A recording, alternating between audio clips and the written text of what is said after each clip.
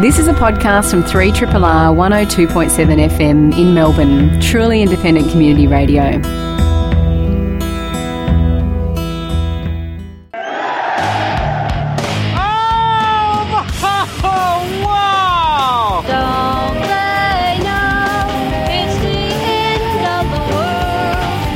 That more dramatic or like sort of understated or what? This is a land that prays for a hero. The humor of the entire situation suddenly gave way to a run for survival. You are listening to Greening the Apocalypse on RRR 102.7 FM. Welcome to this week's edition of Greening the Apocalypse, RRR's weekly dive into the future and how to avoid it. I'm Adam Grubb. In the studio with me is Jed McCartney. How do you do, Jed? I'm well, thanks, Adam. So we got a pre-record tonight, and on Thursday night, well, actually Friday morning, it was midnight when we started this interview, because it was with a US author. Rachel Lawden be her name, and she is a food historian and author of 2 books, including 2012's Cuisine and Empire, Cooking in World History, which the New York Review of Books described as a triumph, pointing the way to a wholly new kind of historiography that can hold its own with more familiar work on political, economic, social and intellectual history. And that is fair praise, and really enjoyed this conversation, as did Sarah. So we're going to hear from her for the rest of the show, pretty much. This is Rachel Lawden. Well, so we want to talk to you about all things history of food and how that influences your views of the current food trends and food movements. But let's go back in time. Oh, well, should we go back in your time or in the world's time? Let's start with Rachel. Well, I know, because we're going to be talking about some things which I think you had a little bit of a look at Greening the Apocalypse and the kind of issues that we cover. Like, if anything, we're going to be associated with movements that are outside of the mainstream agricultural movement, sustainable agriculture, regenerative agriculture, and these are things which, or at least some of the cultural affects around those things that you've written about critically and intelligently. So, I don't know, we'll try not to get our defences up. I think it's going to be as aggressive as I can. I like how somebody introduced you as a food historian and contrarian in a radio show. I listened to an interview with you. I thought that was great. But it's interesting to note that I've heard in your history that your own parents were people that would be considered by our standards today, people involved in, you know, the home economy and food production. So tell us a little bit about your background. Yes, I grew up on a farm in southern England. It was a working farm. It was actually the dream farm for folks like you because it was all cycles. We had both grain and dairy, and all the manure from the dairy went back on the land. Everything was recycled, and it actually was efficient enough to be profitable. So that this, I think, was a wonderful introduction to the world of food. Great. And you've had a rich history yourself in terms of your progress and your various jobs and the like, but you've you've created a niche for yourself as a food historian these days, and your book Cuisine and Empire is a bit of a touchstone in the field. Do you want to give us a bit of a history of human food and what we ate throughout time? I get a sense hunter-gatherers had a very broad diet. Nuts, berries, wild grains, and meat, of course, but that changed with the agricultural revolution. Can you pick up the story there?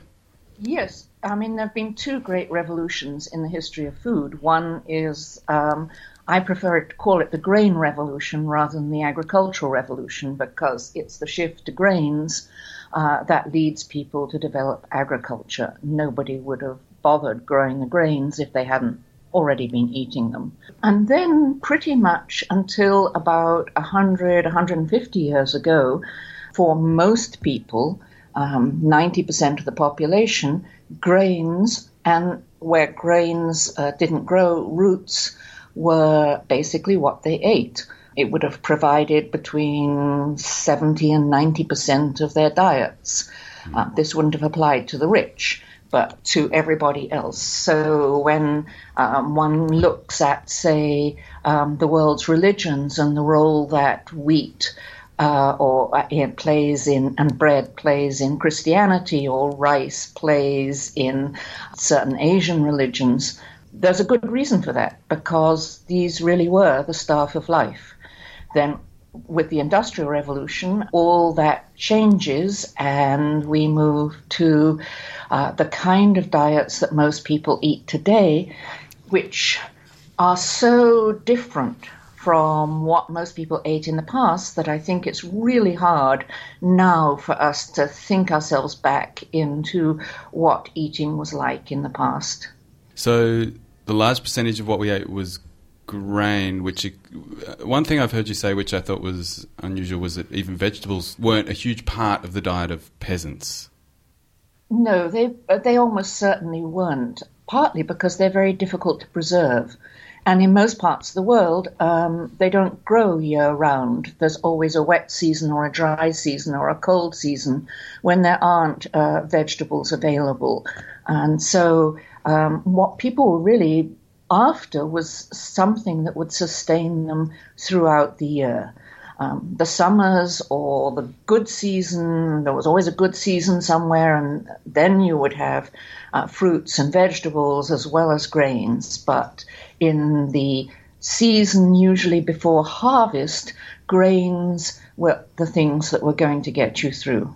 Yeah. I can see if survival was the main concern and space was the limiting factor, then you would focus on those calorie crops. And I'm also interested in whether wild foods were a significant supplement, because I think without some of these things there's going to be nutritional disorders. I think probably were. Well, just consider growing up in England. We never bought vegetables. We grew them all. In the farm. That was my mother's job in the garden, and it was terrific in September. And by February, cabbage was beginning to look awfully old, and by March, my father was saying, "Oh, for something green! Oh, for something green!" because cabbage was essentially the only vegetable that you could harvest through the winter, and I think that's true in many parts of the world. You know, you can make sauerkraut out of cabbage. You can put roots in a root cellar, but it's very rare for you to be able to grow fresh vegetables year-round in most places. Yeah. We do have that luxury here in Melbourne. But we're in a country which was colonised because of the food technology of sauerkraut, staving off scurvy for the first fleet. Yeah. Scurvy, for example, was a curse throughout the United States, say, until about the 1920s, because the winter in the United States was so severe in the Midwest that essentially everybody who lived in the country got scurvy in the winter. And that's only 100 years ago. Right. So traditional peasants people, it's certainly not a lot of meat, and by the sound of it, not a great deal of vegetables, at least not through the season. You talk about the type of cuisines that they developed with that limited palate as humble cuisines. Could you describe what people ate? And I know it might be hard to generalise across an entire globe, but give us, if there are similarities, could you please share them? Sure. First of all, I want to say I call them humble cuisines, not low cuisines, because there was often considerable skill in cooking them, and also because if you depend entirely on maize tortillas in Mexico, or bread in England, or rice or millet in China and Japan, you are going to become very much skilled and quite a connoisseur of that particular food. So I don't want to suggest that because these are limited, they are in some way lesser. What you find with all these humble cuisines is that they're based on carbohydrates because that's what gives you the calories, and it's always calories first. That they are prepared generally, particularly if you're in the country, by the woman, that they are not cookbook-based, that they are usually eaten from a communal dish or communal bowl, often with the fingers, and that the transmission of knowledge about how to do it is a kind of apprentice knowledge. It's not a book knowledge. So they're very simple and basic, but for all that, not unsophisticated. I mean, I've had in Mexico maize tortillas in the country that, the finest chefs in Mexico cannot rival because they haven't had those years of practice at dealing with a dish that looks simple but actually takes great skill to prepare. Mm.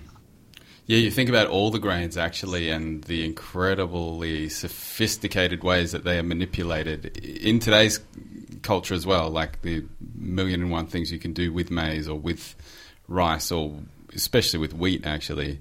Soybean. Oh, amazing. Sorry, Sarah.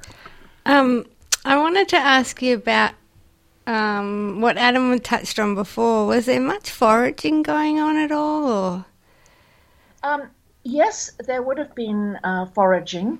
The trouble, let me say two things about that. First, there was always a fear, particularly among the wealthier, of becoming like an animal. And so the further you could get away from wild foods, the better was the general view. That wild foods were, if you ate them, you would revert to a kind of animal status. Because you were like a cow or like a pig or something out there foraging. So it wasn't, whereas today we think of foraged foods as kind of a wonderful blessing, that in many parts of the world that wasn't the way they were thought of. But of course they were an important part of the diet. The other problem with foraged foods, and I foraged all the time on the farm as a kid, and so I sort of both enjoyed it and realized that they're usually very low calorie, often, a nice supplement. We used to eat leaves off the hedges in the spring. We called them bread and butter. And I suspect that was good for vitamin C after the cabbagey winter. And then there were blackberries, and those were delicious. But all of these were supplementary foods. They came, they went, they were there for a week or a month, and they didn't fill you up. Yeah. Yeah. Well, I actually run foraging workshops, and you could see them as quite an antidote to the modern diet, which tends to be high in calories and arguably less so in nutrients, whereas they had very much the opposite. But that would be supplemental also to the diets that you're describing if they're quite grain-based. Right. So possibly an important factor nutritionally. But yet the type of diet that you're describing is a long way from the one that's come to be romanticized in return to peasant type diets that we have seen popularized through the slow food movement. But before we get to that, why don't you take us through the history of how we got to today, away from these, for the most of us, away from these humble diets, these humble cuisines, to something quite different? Well, we got to what I call a middling cuisine because it's not middling in the sense of mediocre, but middling in the sense that the rich had always been able to afford meat, vegetables, fats, sugar, all the things that we now criticize in the diet. What happens, I think, in the 18th and 19th century is there is both a political and a nutritional and a technological revolution. The political revolution is the one we all know about, that societies begin to move away from the idea that the ruling class and particularly the king are there by divine right, and instead move to a system where they believe that the entire society has to accede to the political structure. Now, when everybody is a player in politics, you can't have a system where a tiny proportion are eating one kind of diet, a high cuisine with lots of meat and fat and sugar, and everybody else is eating a low cuisine or a humble cuisine, which is largely carbohydrate. Along with that, you have a technological revolution where, with fossil fuels coming in, two things happen. One, you can move food around the globe for the first time. In France, say, just before the French Revolution, if a grain harvest failed in one area because, for example, daddy longlegs, that's a particular pest, come and eat all the young grain, you cannot move grain more than 10 miles unless you're moving it by water. So you could have starvation just down the road. With the railroad and the steamship, you can suddenly move stuff around the globe for very low cost, so that a lot of the constraints on the quantity of food go down just because you can move it to where it's needed. And the other thing that happens with fossil fuels is that the work of preparing particularly grains drops enormously, so that you can actually produce them much, much more inexpensively. And again, that leads to much greater accessibility for people to better diets. Yeah. It would also be the moving of phosphate rocks around the world and the production from the Haber-Bosch method of nitrogen from the atmosphere using fossil fuels. Sure. Yeah, so there's so many factors. Yeah. Yeah. I mean, I tend to look at the transport and the processing more because the agricultural side of the story gets told much more often than the other sides. But, yeah, all three. Yeah, and because you're powering your tractor on fossil fuels, you don't need the paddock to feed the bullock or the draft horse as well. So we could probably go on for hours just on all the ways that had enabled production. Yeah. But we haven't just seen the expansion of the grain-based diet in this middling cuisine. No. I mean, what's happened is that people were able to bring fresh meat to market because, again, of transport. Beforehand, the only way to get meat into cities was to walk it into the city. And that created all kinds of problems, both of health and of accessibility. Now, with the railroad, you could ship the meat in, with refrigeration as well. You begin to be able to add tropical produce to your diet, so you get particularly more sugar, but also more fruits and vegetables. So the whole nature of the diet changes to one much more like what the rich had eaten in the past. Now we know there are problems with that diet, but the initial change to it was a vast improvement in human health and also in human access to a decent life. It's good to be reminded of that. Well, could you talk us through like some of the things that we take for granted today, which might be part of almost every day, or even things that we've come to see as low status foods, but by historical standards would have been eaten only by the rich? Oh, well, white bread, white sugar. I eat a lot of nutmeg. That probably counts, does it? No, nutmeg. Well, does that count as low status now? Spices were always for the rich. People think that peasants drank wine, for example. Well, no, wine was something they could sell. So French peasants did not drink wine. They either drank water or they took the skins of the grapes after they had been the juice had been pressed out and used the skins to produce a kind of very low-quality vinegary drink. Take us through some of the others. I was thinking one that came to mind that you mention in the book is French fries, or as we call them, chips.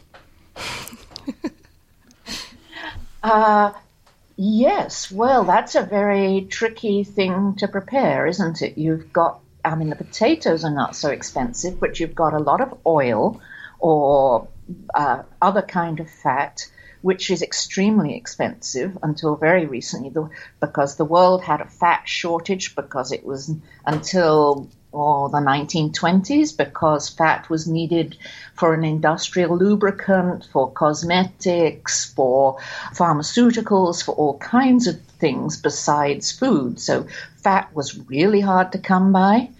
And then you've got to have the cooking equipment, a very large pot that you can put fat into, so that the French fry in its initial appearance was something that it could come in two ways. One, it could come in for the very wealthy, or the other way it came in was in large mass catering for street food, fish and chips and that kind of thing.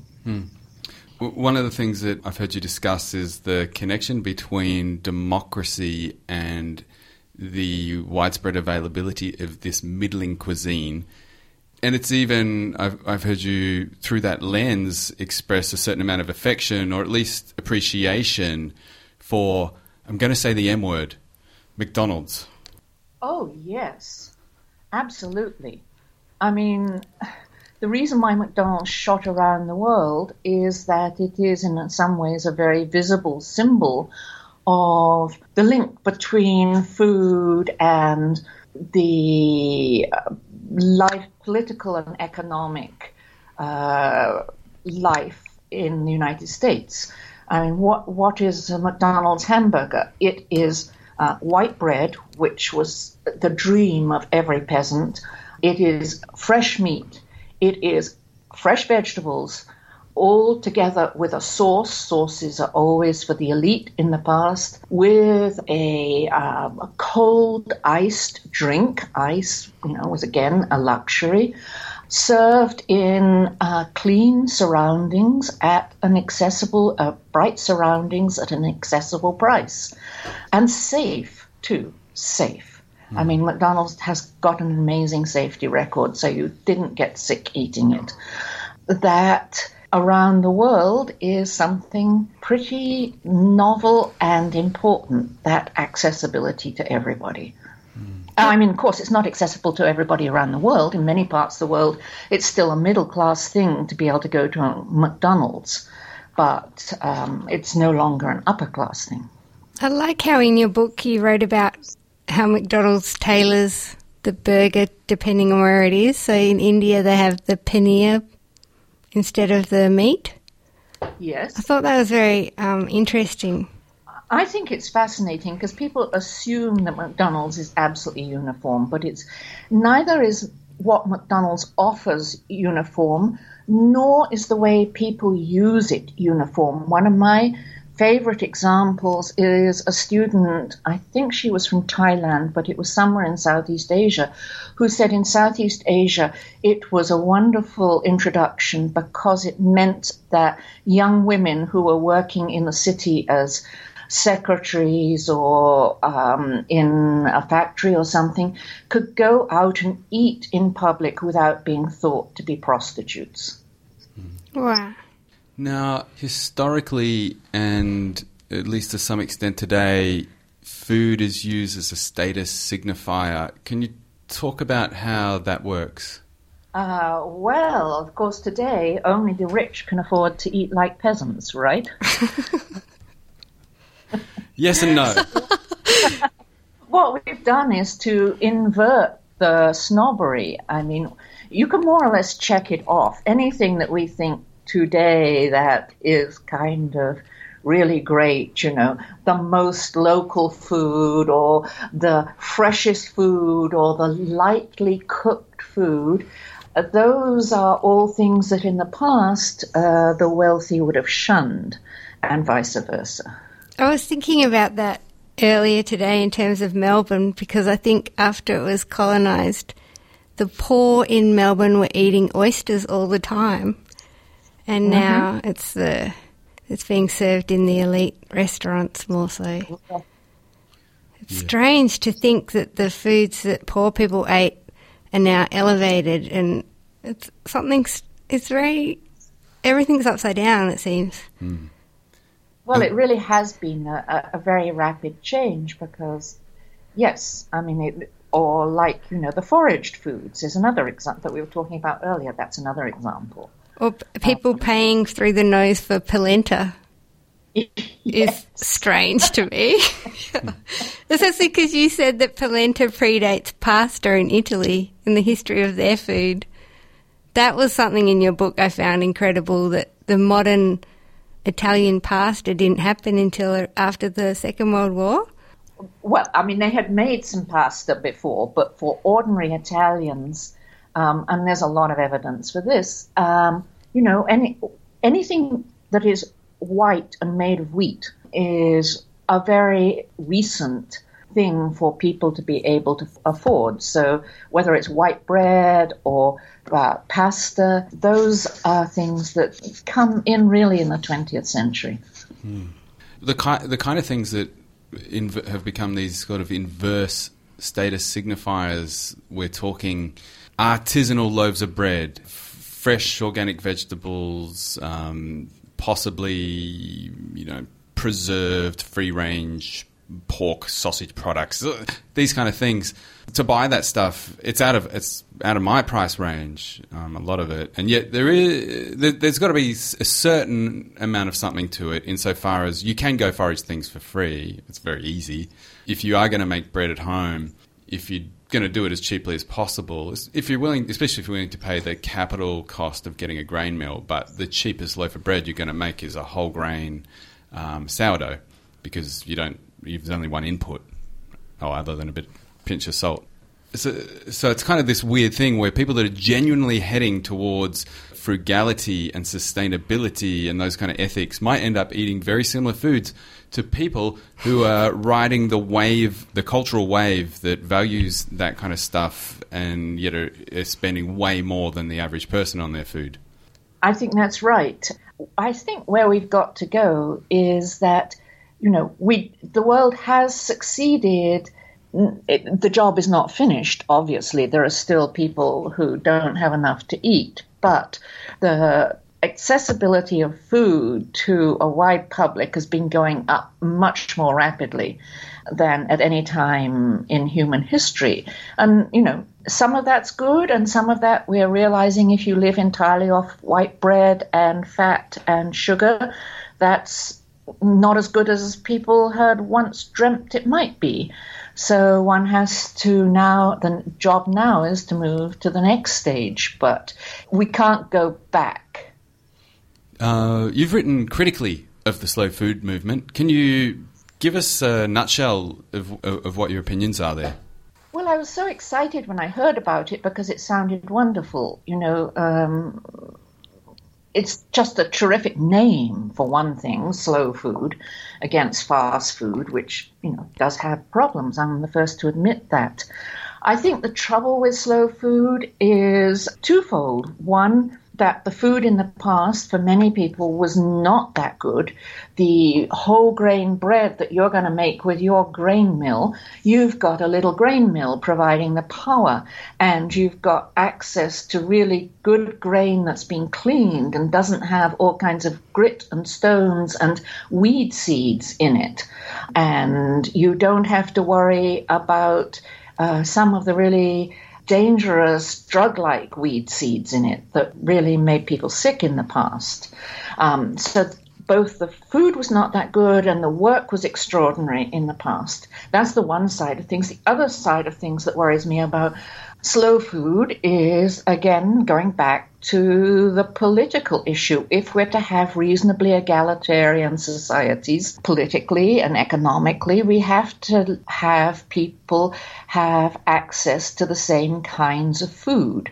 Now, some people want to spend more on food and other people don't really care about it, but that's a different matter from setting up a system where there are separate kinds of food for separate kinds of people, as was the case throughout most of history. And I think we've always got to be aware of those political underpinnings to the food system. It's certainly a sad perversity if it does become more about status signalling than genuine values, or if it already started that way. And you certainly, in your critique of it, you suggest that there was a large marketing motive between. I'm not sure if everybody, of all of our listeners, will know the history of the slow food movement, but could you just tell us a little bit about that and where it began in Italy?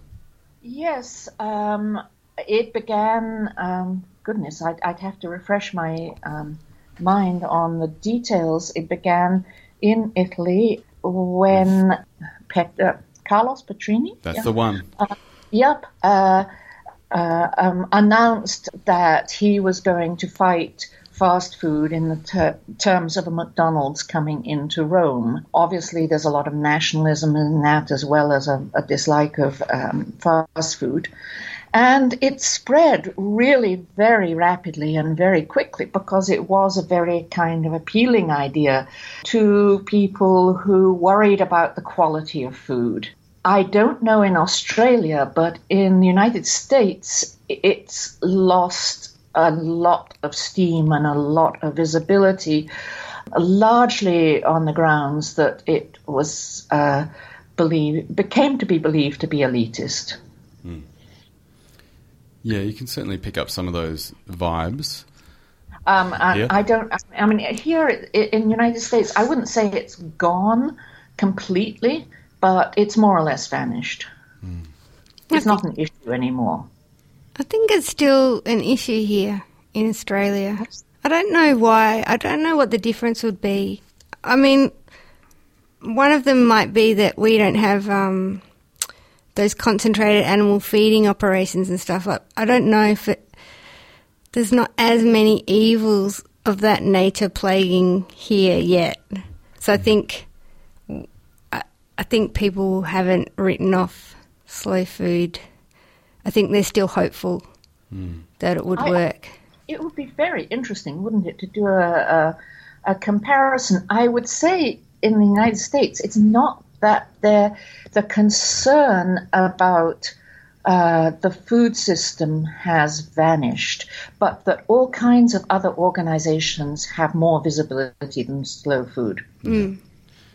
Now, a lot of the significance of this conversation comes down to the sustainability of the food system. And you could say that the industrialization of the food system, and you talked about how essential fossil fuels have been to ramping it up and creating this democratization of these rich foods, the middling cuisine, or the widespread distribution of them.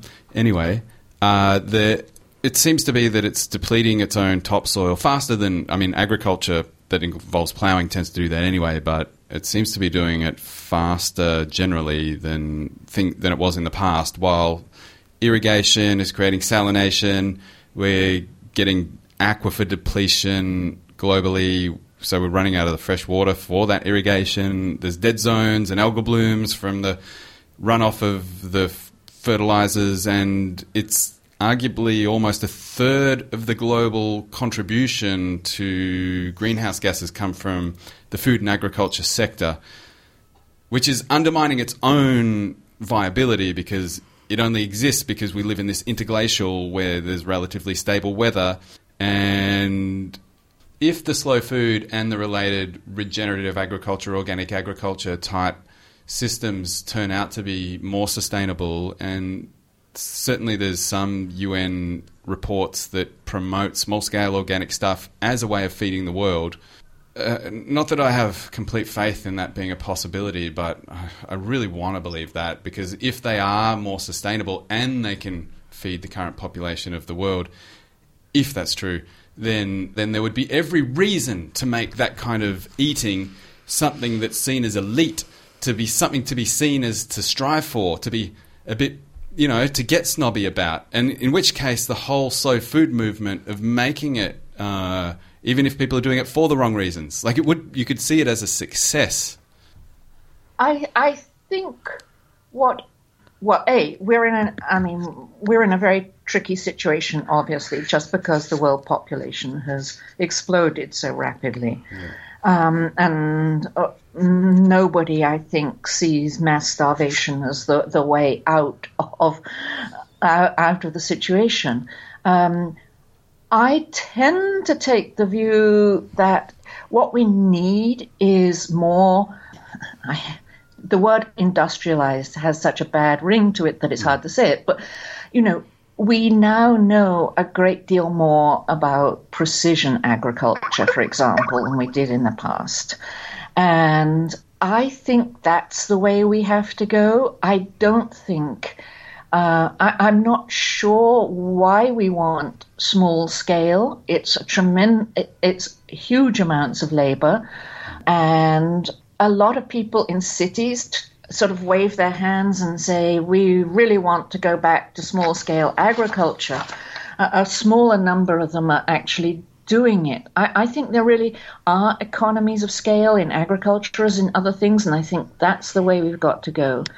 I would love to have, a long chat because these are really tricky issues. Yeah. I mean, any experiments are worth it. But I am not convinced that going back to small scale and or organic is the obvious way. Yeah.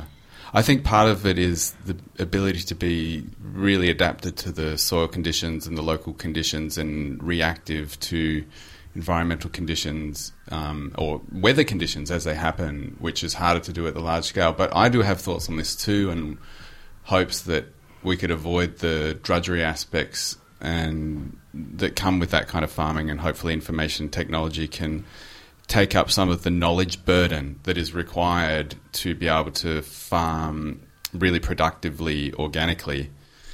But it would be a wonderful discussion to have sometime, but maybe not tonight.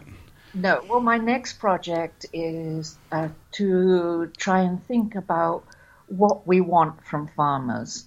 Because the farmer tends to drop out of all these discussions. And because I was so proud of my father as a farmer, and because he was large scale, and because he did care about the land, I've been trying to understand the history of the farmer's role in the English-speaking world over the last 200 years. And it's a very interesting topic.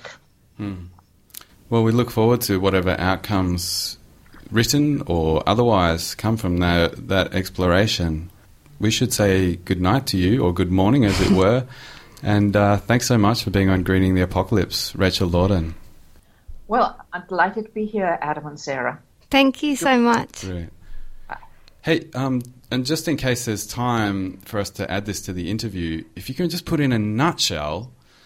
You've written about food waste, that there's some difficulties in just seeing it as entirely as a negative. Could you explain why? Oh, yes. Well, there are three kinds of states the food system can be in. One is there isn't enough food to feed the relevant social group. That's a disaster. One is there's just enough food to feed the relevant social group. That's really scary. And the third one is that there's some surplus food, because you never know when there's going to be a plague or a war or a drought or a fire or something that destroys a lot of your food. And so I think you've got to have some slack in the system. And so for me, the important questions are, how much slack do you need, and what do you do with that slack? Because unfortunately, most foods are not stable over long periods of time. The great thing would be to have a kind of rotating system where you are always eating up last year's or the year before's surplus. But apart from grains, which is another reason why they've been so important, it's very hard to keep green beans or meat over long periods of time and to kind of eat them up in a systematic way. So I really want people to ask not only about waste, but what makes a food system safe? How much extra do we have to have? It's an extremely well-made point. I take a little bit of solace in that there are all these animals being fed grains, which seems like if things went badly, you could eat the animals, and then there's all this human quality food that was being used inefficiently. That's a nice... Well, I mean, suffer the poor animals, but thanks for being there. That's exactly what happened in the past. Yep. Oh, great. People, if food went short, they had a system. First they ate the animals, then they ate the grain, except for the seed grain for next year. That was the last thing you ate, because if you ate the seed grain, you're in really bad shape. Then you ate the forage food. Then you ate sort of bricks and soil, and then you ate each other and your seed grain. Well, let's hope we don't get... I mean, any of those last 3 or 4 stages I'd be happy to do without. Thank you for leaving us on a high note. Yeah, it was wonderful to talk to you. Okay, great. Really enjoyed it. And your book. This has been a podcast from 3RRR 102.7 FM in Melbourne. Truly independent community radio. Want to hear more? Check out our website at rrr.org.au.